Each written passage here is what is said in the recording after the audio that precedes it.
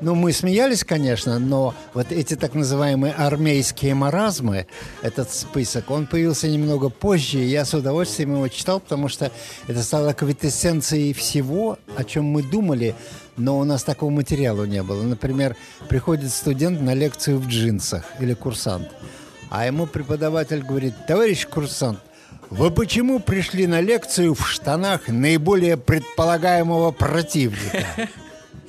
Или замечательное выражение о том, что атомная бомба всегда падает в эпицентр взрыва. Здравствуйте, дорогие слушатели, это ваш дорогой ведущий Мэтт. У нас сегодня в гостях был, по-моему, очень известный человек, Сева Новгородцев, так называемый диск-джокей, который развил Советский Союз. Сева Новгородцев, город Лондон, BBC.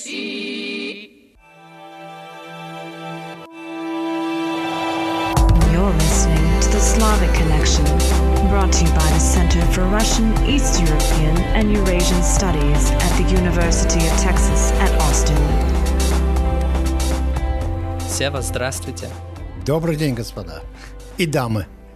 Так, дело в том, что я уже 2 недели готовлюсь к этому интервью, и поэтому я постарался подобрать какие-то вопросы, которые, я надеюсь, вам будут интересны. Но сначала я просто хотел спросить, как менялось ваше отношение к США на протяжении всей вашей жизни, да? То есть, когда вы были молодым человеком в Ленинграде, а потом в Таллине, когда служили на флоте, а потом играли в «Добрые молодцы». Как менялись эти отношения?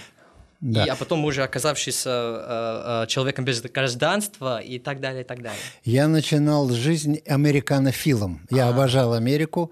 У меня была прическа кру-кат. А я играл джаз на саксофоне. Слушали, конечно, каждый вечер Уиллиса Коновера. Это человек, которого знала вся Восточная Европа и вся Россия. У него было 100 миллионов слушателей. В Америке его не знал никто, кроме его продюсера и техника, который его записывал. Вот. Это так продолжалось приблизительно до 1967 года. В тот год я, уже будучи саксофонистом, решил, что мне обязательно нужен определенный мундштук. Мне нужен Отто Линк, американский, номер 5 со звездой. И для того, чтобы его добыть, я пошел и сдал экзамены в интурист. А по-английски я уже тогда говорил. Всю зиму учился, и потом был направлен в интурист в класс делюкс туристом. С утра 4 часа и после обеда. Так вот, я проработал 45 дней в интуристе и почему-то излечился от любви к американцам. Ага. Потому что мне попались люди, которые говорили быстрее, чем думали. Это синдром такой называется «How do I know what I think before I say it?» Ага, так. И у них в речи все время присутствовали какие-то штампы. Ты им что-нибудь рассказываешь интересно, они говорят «Is that a fact?» Ну, в общем, так уж получилось, что я от американского влияния в смысле общения стал отходить. Но, конечно, по части музыки и всего остального это влияние оставалось. А уж потом, когда я уехал за границу и стал жить в Англии, то, конечно, англичане плотно заняли нишу людей, которые на меня влияют. Но вот сейчас я вернулся как бы в дни своей молодости. Ага. Вокруг меня американцы, которые меня совершенно не раздражают. Ага. И я правильно понимаю, что вы в первый раз у нас в США? Я был в Нью-Йорке пару раз по 5 или по 7 дней, но, в принципе, в Соединенных Штатах, так вот, вдали от Нью-Йорка я впервые. По крайней мере, в первый раз в Техасе. Так? Ну, это уж точно. Так. Да, совершенно. Так, замечательно. И я хотел вот немножко спросить про Советский Союз и рок в Советском Союзе, и джаз, и такие жанры, которые часто, если посмотреть в Википедии, то очень пишут, что это американское. А в Советском Союзе воспринимали вот такие жанры именно как нечто американское? Конечно, целиком и полностью. Я играл в большом джаз-оркестре ленинградском под управлением Иосифа Вайнштейна. И 90% нашего репертуара это все было списанное с магнитофонных лент оркестровки. Это очень сложный процесс. И у нас было только несколько музыкантов с абсолютным слухом, которые могли из лент, записанных с эфира, с хрипом, с шумом, прочим, расписать в оркестровках так, чтобы потом звучало как оригинал. В основном это были большие ваши все эти оркестры, там, от и до. Вот. И вот это вот мы играли. И, конечно, нас обвиняли в потакании американским вкусом и в том, что мы находимся под американским влиянием. Это началось еще задолго до того, как я в оркестр попал. Я следил за судьбой оркестра и помню все эти кампании, которые против них велись. Так что это совершенно явно американская музыка. Что касается рока, то тут картина более сложная, поскольку Битлз прокладывали дорогу, и поэтому британское влияние, после них там Rolling Stones и там Shadows, и вся эта публика, они прочно установили английскую, так сказать, марку. Можно сказать, до появления Eagles. Eagles заметно отвоевали американскую территорию. Но потом, конечно, появились там всякие Queen, как говорят русские. Квинов любишь? Так что рок американским влиянием в меньшей степени считается. Замечательно. Я знаю, что в одном из ваших недавних интервью вы рассказывали о том, как Советский Союз породил массу нелепостей и драконизмов. И привели в пример тот факт, что на артиллерийской академии действительно был лозунг «Наша цель – коммунизм». Да. И мне очень смешно от этой истории. И я знаю, что вот таких примеров, в принципе, десятки, если не сотни.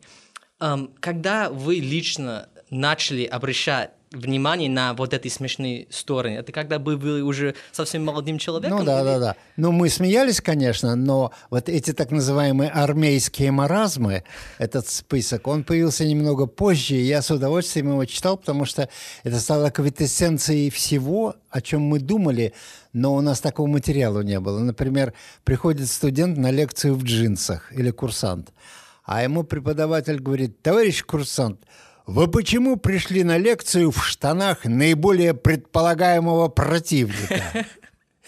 Или замечательное выражение о том, что атомная бомба всегда падает в эпицентр взрыва. Я знаю, что вы в какое-то время все-таки решили уехать, и это было после того, как вы, по-моему, заголодали 21 дней. В общем, да, голодание сыграло свою роль, но я заголодал, и под влиянием, так сказать, прозрения и понимания Вселенной, которая во время голодовки мне открылась, я ушел со сцены, я перестал деньги зарабатывать там этой музыкальной проституцией. Вот, и приблизительно несколько месяцев я сидел дома, ничего не делал, а последний год все-таки я играл, но такое было странное место. В Ленинграде, под Ленинградом, есть город Пушкин, бывшее Царское село, там, где Пушкин учился в лицее, и очень много стихов этому делу посвятил. Да. В этом Пушкине была тогда бывшая царская конюшня. Она была построена в виде лошадиной подковы, такое полукруглое здание. При советской власти в мои годы там сделали танцевальный зал. Туда вмещалось 1800 человек. Много. Настелили паркет и все. И вот мне досталась эта площадка, я собрал рок-н-ролльщиков, такая ленинградская группа «Мифы» была, она до сих пор как бы жива и существует по кусочкам. И вот мы там играли. Да, а почему эта площадка так замечательна? Потому что эти музыканты не входили в систему культурного контроля Ленинграда. А вот эти 5 или 7 музыкантских мест остались как бы с царского времени. Когда-то при царе во время гуляния по парку там играли музыканты на каких-то духовых инструментах. И так осталась эта традиция после революции. И поэтому эту площадку очень бережно передавали из рук в руки. И она мне досталась, поскольку мы не подчинялись управлению культурой. Можно там было играть совсем не то, что другим разрешено. Но вот мы там играли с успехом. Набивалось 2000 человек. И руководство, начальники этих садов и парков нас очень любили, потому что мы им делали план. Перевыполняли. Я понимаю. Так, я знаю, что ваша первая передача на русской службе BBC, ну, в кратковольном диапазоне вышла в 1977 году под названием, ну, сначала программа поп-музыки из Лондона. Но потом в какой-то момент получили в какой-то момент получили эту передачу в наследство. Ну, целиком за, по-моему, 2 месяца. Насколько мне известно, эта передача была переименована в «Урок по Севе». Вот как это произошло, это переименование, и в связи с чем, и как? Все лучшие названия придумал народ, это не я. А когда мы начинали, не было жанра еще. Не было вот этого диджейского жанра на русском языке. Поэтому я учился у английских товарищей, у звезд, которые были на BBC Радио 1, Радио 2. Там у меня были свои герои, которых я слушал каждый день. И их технику попытался как-то в русский язык воплотить. Поначалу все это довольно было сложно, потому что искусство говорить на заданное количество секунд еще ни у кого не было, в том числе и у меня. Поэтому если посмотреть мои старые скрипты, то там видно, значит, начинается музыка и вступление, скажем, там 32 секунды. И человек говорит, начиная с 3 секунды и кончая 30 секундой, потому что надо по секунде оставить с 2 концов, чтобы, значит, перекинуть одну на другую сторону. Поэтому все это сначала было писано, тщательно проверялось секундомером, сколько слов говорить, с какой скоростью и так далее. И на BBC тогда записи передач велись еще в имперском стиле. А что именно, значит, я приходил туда, 4 копии скрипта. Один мне, другой продюсеру, 3 студио-менеджер, который сидит на микшере, и 4 студио-менеджер, который делает грамс. Да, грамс — это были огромные совершенно машины, типа штудера, я уже не помню, как они назывались. И этот специальный человек четверть оборота крутил в обратную сторону, ставил иглу, и потом, когда нужно было, он нажимал кнопку, и разгонялась вся эта машина за четверть оборота до полной скорости. Но это значило, что мы всю передачу должны были репетировать. И вот получасовую передачу иногда приходилось репетировать 40 минут, больше 50 и час, чтобы все эти иноязычные люди знали, где чего включать. Но, конечно, все это ушло в историю, сейчас так никто не записывает. Я потом специально записался на курсы с тем, чтобы иметь доступ к self-operated DJ studio. Потому что к нам приходили из Радио 1 люди делать DJ-style studio, передачи для Африки там, или для военно-воздушных сил, еще чего-то. И я вот туда тоже вклинился и потом записывал только там. Так что выучил постепенно и как говорить и ручки двигать, и в то же время сколько говорить, чтобы музыка зазвучала так, когда надо. И, наверное, только после этого вы стали чувствовать себя по-настоящему как бы владельцем. Да, да. А там другая динамика. Вы понимаете, когда вы сами ручки вводите, вы можете голос вместе с рукой или замедлить, или убыстрить, или наоборот сказать и так далее. Так что вот так ковался диджей-жанр по-русски. Так. Замечательно. Мне очень нравится одно письмо, немножко связано с этим вопросом, и если вы не против, я бы хотел сейчас послушать. Здравия желаю, товарищ Новгородцев. Рок-фронт Сева. Пишет тебе центральный черноземный любитель рока, постоянный твой слушатель на протяжении многих лет.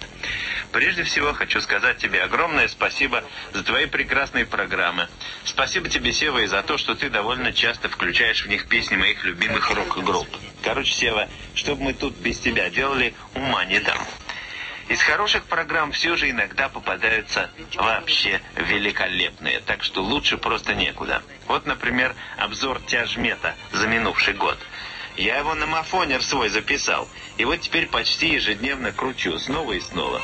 В общем, все прекрасно, и группы хорошие подбираешь, и к тому же все это дело сдабриваешь солидными порциями добротного английского юмора. Продолжай в том же духе, можешь даже чуть-чуть лучше. Одна только к тебе просьба. Не забывай, пожалуйста, что и у нас есть хороший урок. Ну уж про мою любимую машину я молчу. Все равно ты ее не прокрутишь. Но ведь помимо нее, как уже однажды заметил какой-то парень из Ленинграда, в Союзе полно хороших групп, и многие из которых вполне соответствуют провокационному и антиреволюционному назначению твоих передач. Вот, например, питерские ребята меня за последнее время очень радуют. И «Аквариум», и «Трубный зов», и «Странные игры», и «Пепел». Разве плохие группы? Конечно, Гребенщикова и Баринова не сравнишь с Андреем Макаревичем, но все же. А тот самый московский «Мухомор», который ты крутил в новогоднем концерте художественной самодеятельности, а «Примус», а кино, за которым у нас сейчас жуткая давка. Ну, конечно, и парни из Череповца, группа «Рок-Сентябрь». Да что тебе их перечислять, их много. А вот ты про них забываешь. Нехорошо, Сева, нехорошо. Так вот, мне очень нравится это письмо по некоторым причинам. Во-первых, там очень много надежды, очень много энергии, но там все еще достаточно есть такой намек критики.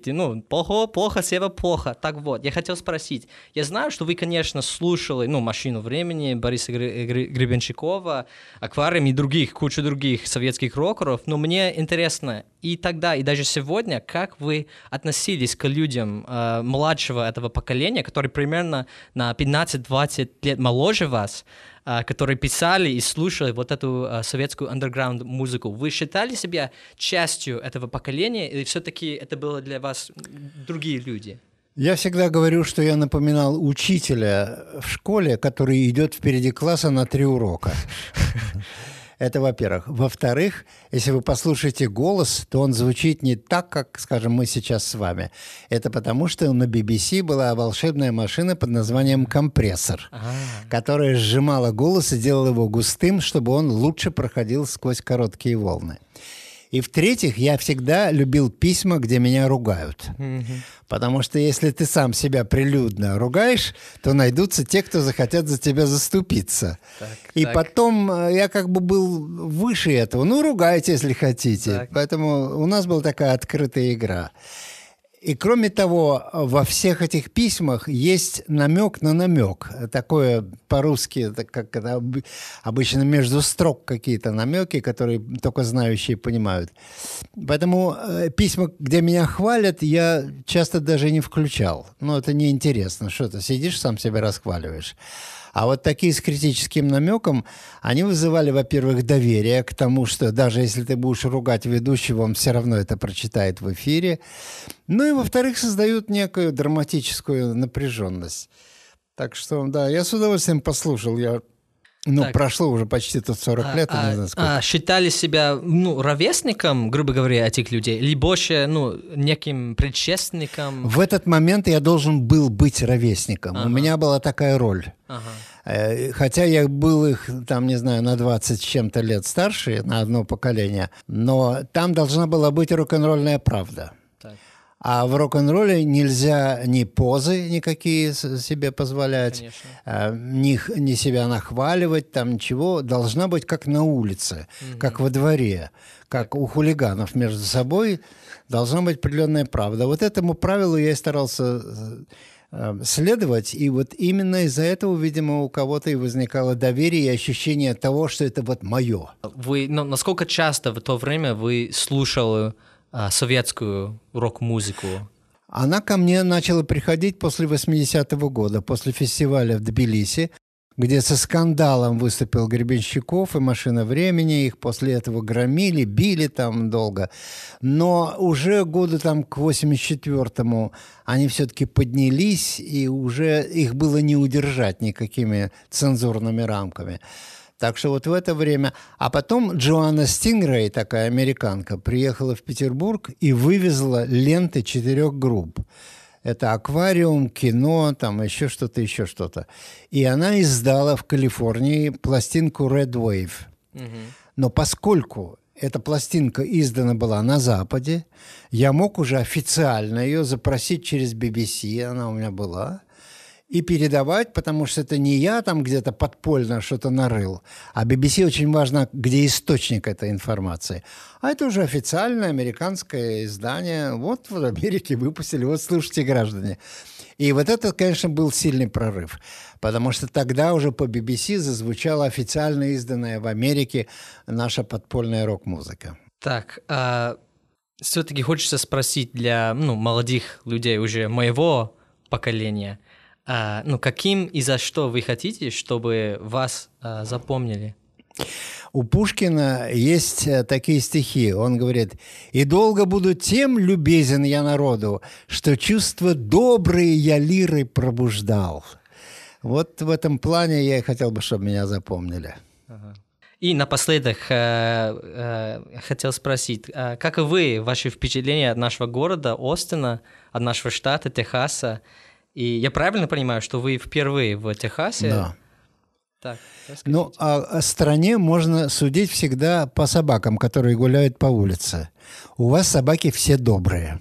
И я понимаю, почему они добрые. Потому что хозяева с ними очень хорошо обращаются. А хозяева, когда мы идем прогуляться по улице, здороваются с нами, хотя нас не видели никогда в жизни. Для меня это колоссальный показатель взаимной культуры, доверия и того климата, который люди пытаются создать, потому что мир на них давит со всех сторон. Они этому сопротивляются тем, что уважают друг друга, ведут себя цивильно, культурно и друг друга уважают и любят. Вот для меня это очень сильный показатель. А супруга моя сказала: я чувствую себя здесь как дома. Спасибо вам, это замечательно. Еще очень часто Остин очень часто называют мировой столицей живой музыки. Вы случайно не успели послушать какую-нибудь живую музыку? Живую музыку я еще не послушал, но все наши контакты здесь, вот у вас тут Мишель Даниэль работает замечательно, супруг ее, Джеймс, они все музыканты, понимаете? Так что я понимаю, что даже если ты в языковом отделении, от живой музыки далеко никуда не уйдешь. Да, просто дело в том, что уже не знаю, что спросить, о котором уже не спросили. И... Да. Но вы лучше про себя расскажите. Откуда у вас русский такой? Да, я жил в России 3 года, и оттуда же такой русский.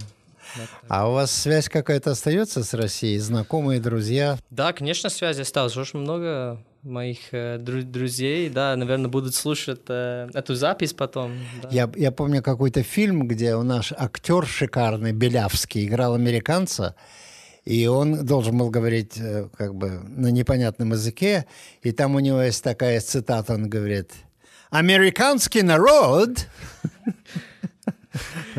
Поэтому это такой штамп, что американцы все вносят в русский язык свою мелодику речи. Ага, так.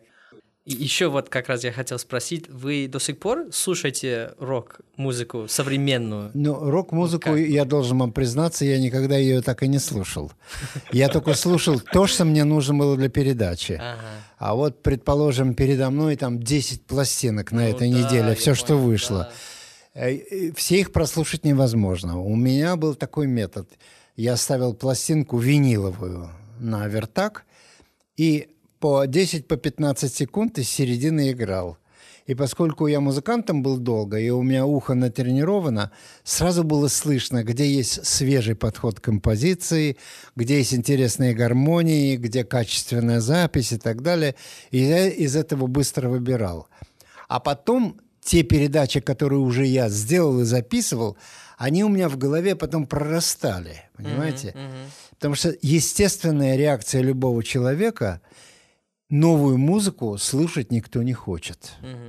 Новая музыка, это, вы знаете, я всегда рассказываю, стоит на зеленом лугу стадо коров. Да. Приходит к ним новая корова, и все ее 3 дня ногами пинают. Да, какой-то интересный парадокс. Да, никому ничего нового не хочется. Да. А я вынужден был это делать каждую неделю, но зато потом, когда прошли годы, я сейчас был в Москве и попал на Рок-ФМ на станцию, где только рок и крутят. И я понял, что у меня в душе какие-то движения есть, потому что это то, через что я прошел, и то, что я впитал. А вообще любой человек слушает ту музыку, которую он слушал 18, 19, 20 лет. Да. Эта музыка на всю жизнь с ним остается. Да. И для меня это мои какие-то там американские там, певцы с красивыми голосами и большие оркестры джазовые.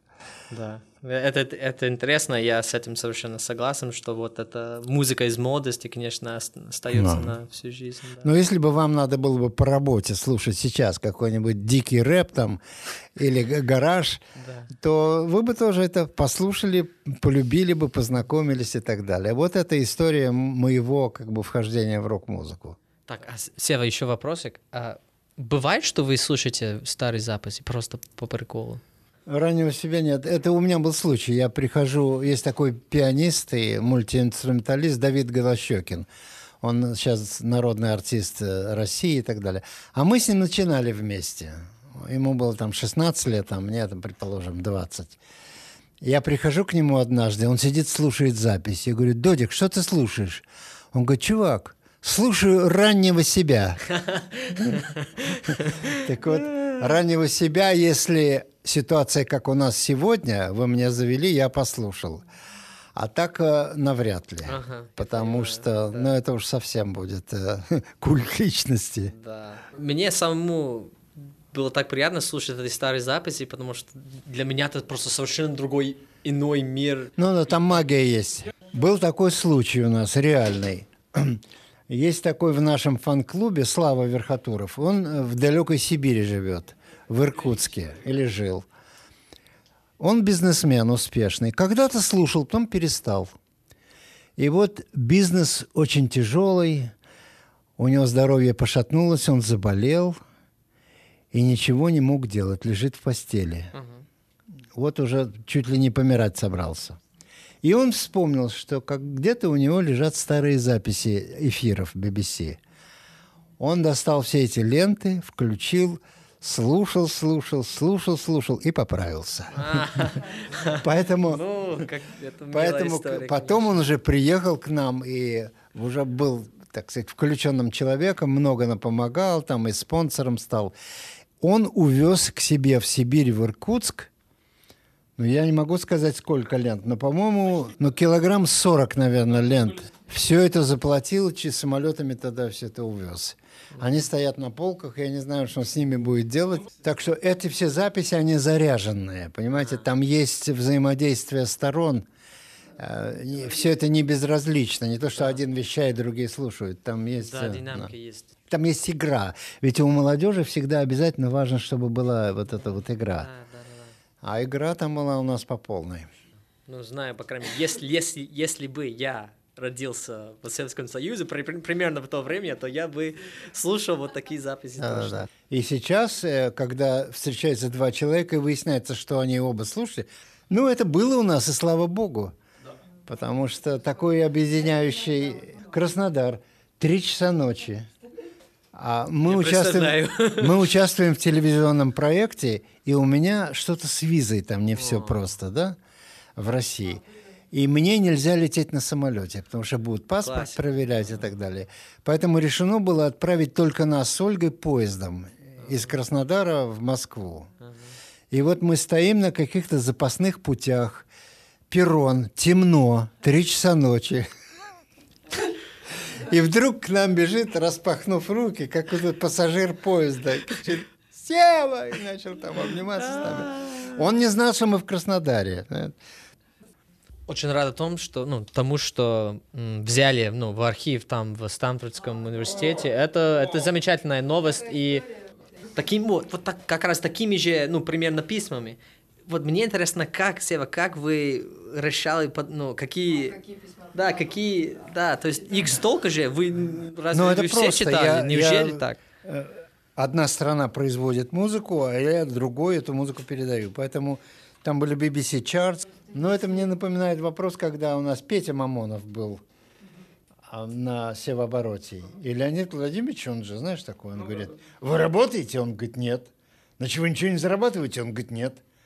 А чем вы питаетесь? А Мамонов говорит: вот утром я, как правило, завтракаю, днем обедаю, и так далее. Поэтому это мой такой же ответ на то, какие письма выбирал. Понятно, это сразу ясно. Да. Так, это случайно не были вы, который вот таким образом писал письмо, чтобы прошли цензуры во время... Нет. Да вам какая. Вспоминаю поэму. «Ядрёна мать для русского народа, как соль для щей, как лук для огорода. Ядрёна мать имеет разное значение, как, например, к себе почтение. Вот я, ядрёна мать. Или, например, к другим презрение. Эх ты, ядрёна мать. Этот принцип приложим к любой области достижений, к литературоведению. Возьмем Пушкина. Вот мы, ядрёна мать. Или Шекспира. Эх ты, ядрёна мать. Потому что всякий образованный человек нынче знает, что Шекспир никаких сонетов и трагедий не писал. Любому патриоту это приятно. А вы слышали, что Шекспир – это и не Шекспир вовсе? Ну, Сева, я хотел вас, конечно, поблагодарить, что вы были у нас в эфире. Мне было очень приятно не только с вами познакомиться, но и с вами поговорить. Так что спасибо вам огромное. Спасибо вам. Много-много вам успешных подкастов. The views, opinions, and ideas expressed on this episode do not necessarily reflect those of the show or the University of Texas. Thank you for listening to The Slavic Connection. Please visit slavxradio.com for more information and to subscribe to our podcast and YouTube channel. As always, we invite listener feedback, so please send us your comments. The Slavic Connection is produced by the Center for Russian, East European, and Eurasian Studies at the University of Texas at Austin. Thank you.